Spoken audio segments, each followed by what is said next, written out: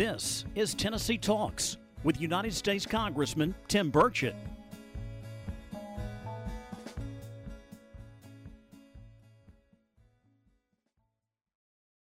Hello, I'm Congressman Tim Burchett, and welcome back to Tennessee Talks.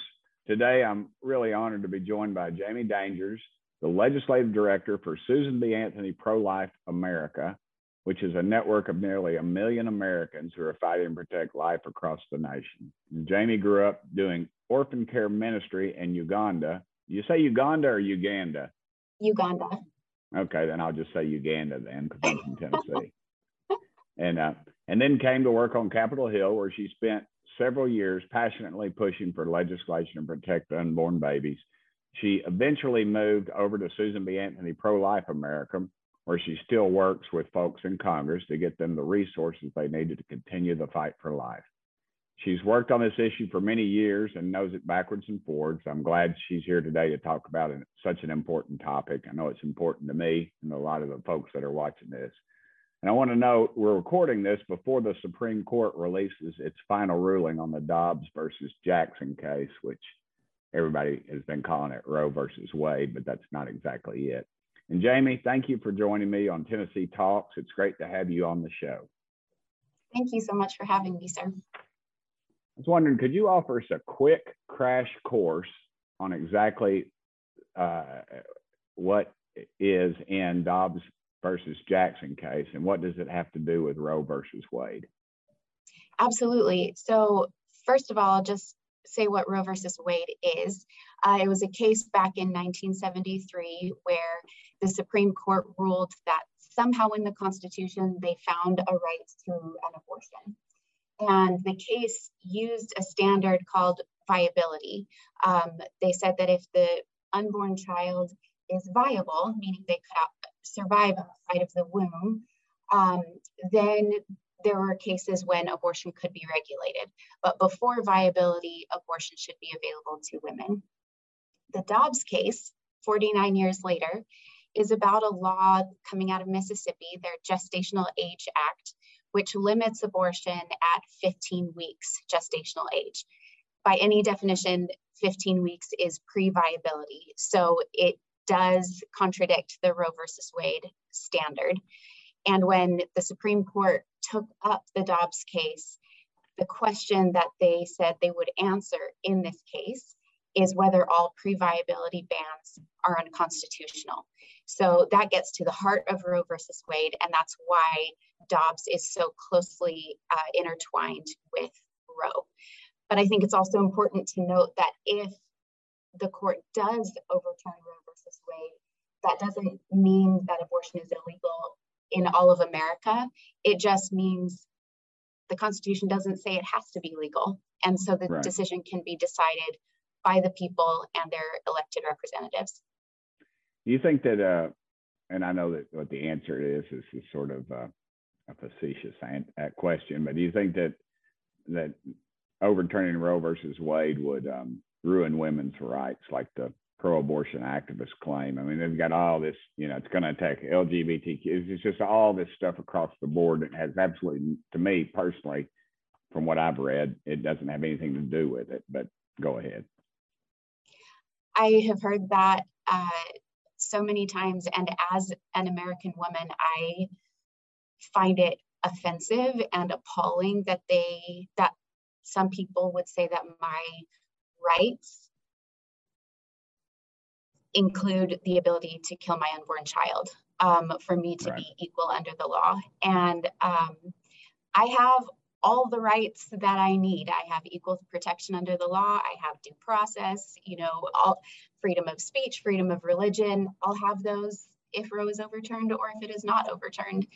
And the rights of unborn baby girls to live, those are the rights that have been taken away because of Roe. Some 33 million baby girls have died, have not been given the basic right to life since Roe. So if Roe is overturned, I think finally we can apply equal rights even to unborn baby girls. What do you think overturning Roe v. Wade would mean for Tennesseans? Tennessee has the trigger law, of course, and it would classify providing an abortion as a Class C felony, and it would prosecute the doctors, not the women who perform. You know, perform is kind of an easy word. But it's not perform. It's literally killing a child to me. Mm-hmm. Go ahead. I'm sorry. Well, Tennessee has done a fantastic job of getting ready for this moment. As you know, there were pro-life laws on the books in Tennessee before Roe versus Wade happened. And then a lot of cleanup work has had to be done over the years. So you mentioned the trigger law. That is really important because that will go into effect 30 days after a trigger happens. And one of those triggers is Roe versus Wade being overturned. There is an exception to protect the life of the mother if that is necessary. And so Tennessee is getting ready to make abortion illegal in most cases, which is wonderful, and also gives Tennessee a huge opportunity to be creative in caring for moms who find themselves in difficult situations. Yeah, like the way you put that. And over the past several weeks, I've seen where pregnancy centers, I think in about 20 different cities, or maybe even more now, have been violently attacked. And it's not being carried, of course, in the national news. They're not, it's against their agenda to show any of that. I'm sure they're just saying it's a First Amendment right to do these. But many of these attacks were done in the name of one pro-abortion group called Jane's Revenge. And they recently put up posters in DC encouraging folks to riot if Roe v. Wade, of course, is overturned. And the poster said, to our oppressors, if abortions aren't safe, you're not either. I wonder what are your thoughts on activists like Jane's Revenge getting violent over this issue? And I'll say for me personally, immediately my thought is anger, but then it's pity. I feel so sorry. I've seen some of these people, and they are just horribly miserable people, and some of them I know have had some horrible abuse. And you know, as somebody who tries to be a Christian, I pray for folks like that. I get mad. That's my first gut instinct, but I know that that's not a Christian-like manner, and so I try to turn that immediately to pity, and I pray for them, because I know, like I said, too many times I've talked to too many young ladies in my life who have had abortions, and it is a very emotional and has left lifelong scars, I feel. Go ahead. I'm sorry. This is your deal. I shouldn't be talking so much. I apologize. No, I've seen those posters. I've parked by them on Capitol Hill, and it is very sad, like you said, that some people think the proper response is violence. Pregnancy centers have been, as you mentioned, targeted over the last couple of months, especially since the leak draft opinion came out in this Dobbs case. And our research and education arm, the Charlotte Lozier Institute, just put out a paper yesterday showing that since 2016, pregnancy centers have saved over 800,000 lives. And yet these are the same entities that are being targeted with violence. They're being firebombed, they're being vandalized. And I just think it's so ironic that these, volunteers, many of them not paid volunteers, are offering services mostly for free to support women and families, and to actually empower women, to say to women, we believe that you can have a baby, and whatever the case may be, and helping them through their difficult circumstances that they may find themselves in. That is the loving and proper response. And yet groups like Jane's Revenge, for some reason, are being allowed to do this, and their behavior is in a lot of ways going unchecked.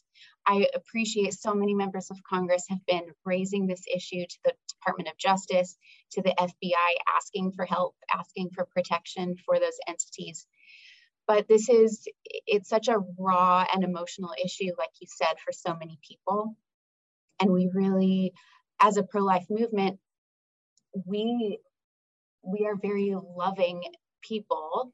And I think that we need to pray that our response to the hateful behavior of these other people is strong, but also loving. Like you said, praying for them is such a wonderful example. Great. Right now, it seems like it is actually a fact that us pro-life legislators, we're the minority in Congress. How can we fight right now when pro-life bills are not going to make it to the floor? The Speaker Pelosi, as a Catholic, I still can't understand how these Catholics do this, but they're not allowing any legislation dealing with abortion to get to the floor, and except when it's in their favor. What can we do as legislators, do you feel? Well, I think that Americans are looking to see what members of Congress are for. And right now, like you said, there are some pretty extreme abortion bills that Speaker Pelosi and Chuck Schumer have put on the floor. And so we can show America some of these extreme bills that are far out of step of what the American people want. But it's also important to show, well, what would you do if you were in the majority? And Americans are trying to decide who deserves to be in the majority next Congress. So I think, and Congressman, you've co-sponsored so many important pro-life bills, and we so appreciate that. Showing the compassionate side, reminding people that we're not out there to punish women by any means. We're there to help and encourage them that there's a better way. And, laws or bills, before they become law, can be educative for American people. And so when you talk about the heartbeat of the unborn child, when you talk about the fact that they can feel pain by at least 15 weeks of gestation, these are all facts that teach the American people about the humanity of the unborn child. So even though you aren't the ones putting the bills on the floor right now, there's a lot that can be done to get ready to make those bills go very favorably when there is a pro-life majority. And one other thing I would say is that the Biden administration is looking to do whatever it can through executive action to respond to the Dobbs case. And so congressional oversight, making sure that they are not overstepping, is also going to be crucial. Right. I guess the most important thing I can ask you is what can folks in their communities do to fight for life and ultimately help some women who and young ladies who feel pressured to abort their child? That is such a great question. A few years ago, someone posted on Twitter who was a pro-abortion activist. They posted something like, tell me one way that a pro-life, quote unquote, pro-life person has actually helped women. I'll wait. It was a very snarky tweet, but it was incredible to see the number of people that responded and said, well, I took a young woman into my home when she was pregnant and didn't have anywhere to go. I helped with her doctor's fees. And, it was just example after example of normal people doing normal neighborly things. So I think sometimes we can be intimidated by, it's a huge problem. And I don't know what I as one person can do, but find out what resources are available near you. Where is your local pregnancy center? If someone comes to you and they are pregnant and they are afraid, are you a safe place? And do you know where to go with them to find them help? Can you offer babysitting? Can you throw them a baby shower? Can you take her to her doctor's appointments when she's scared and doesn't know the right questions to ask? There's so many practical, just daily life kinds of things that Tennesseans and Americans can do. So members of Congress can do things through the law, and members of the community can do a lot through just practical love and service. That's a great answer. I appreciate that. I've often said I'm not sure if the biggest concern I have in our country right now is I think we're going to lose our country. And one of the reasons I think that the Bible talks about two or more are gathered, and I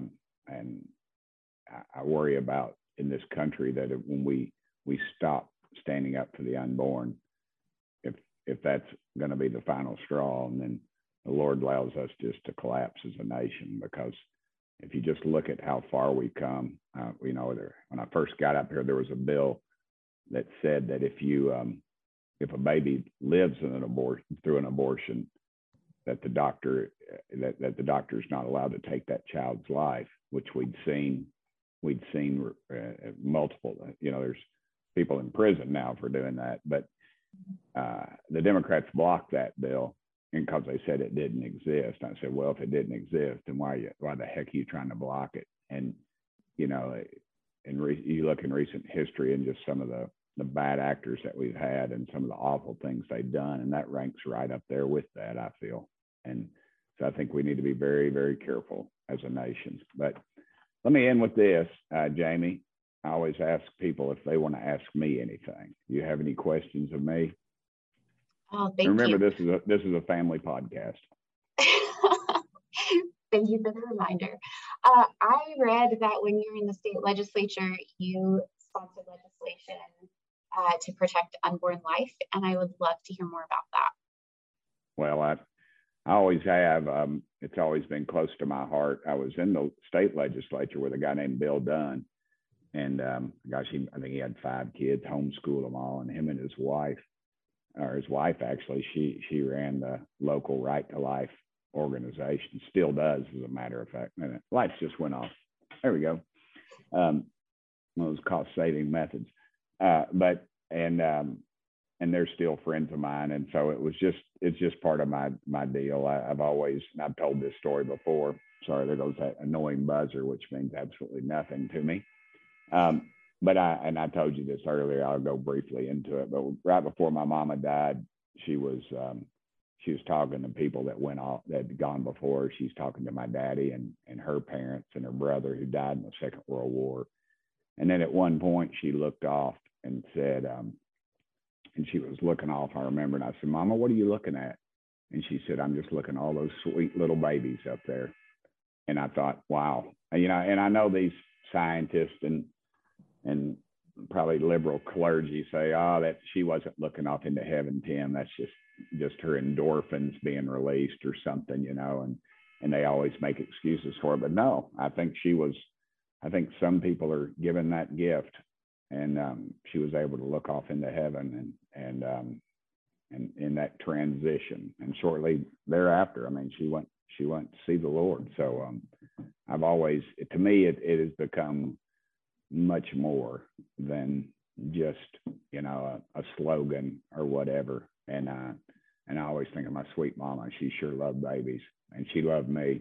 Obviously, I'm her unrepentant mama's boy, and I was the youngest, as you can probably tell.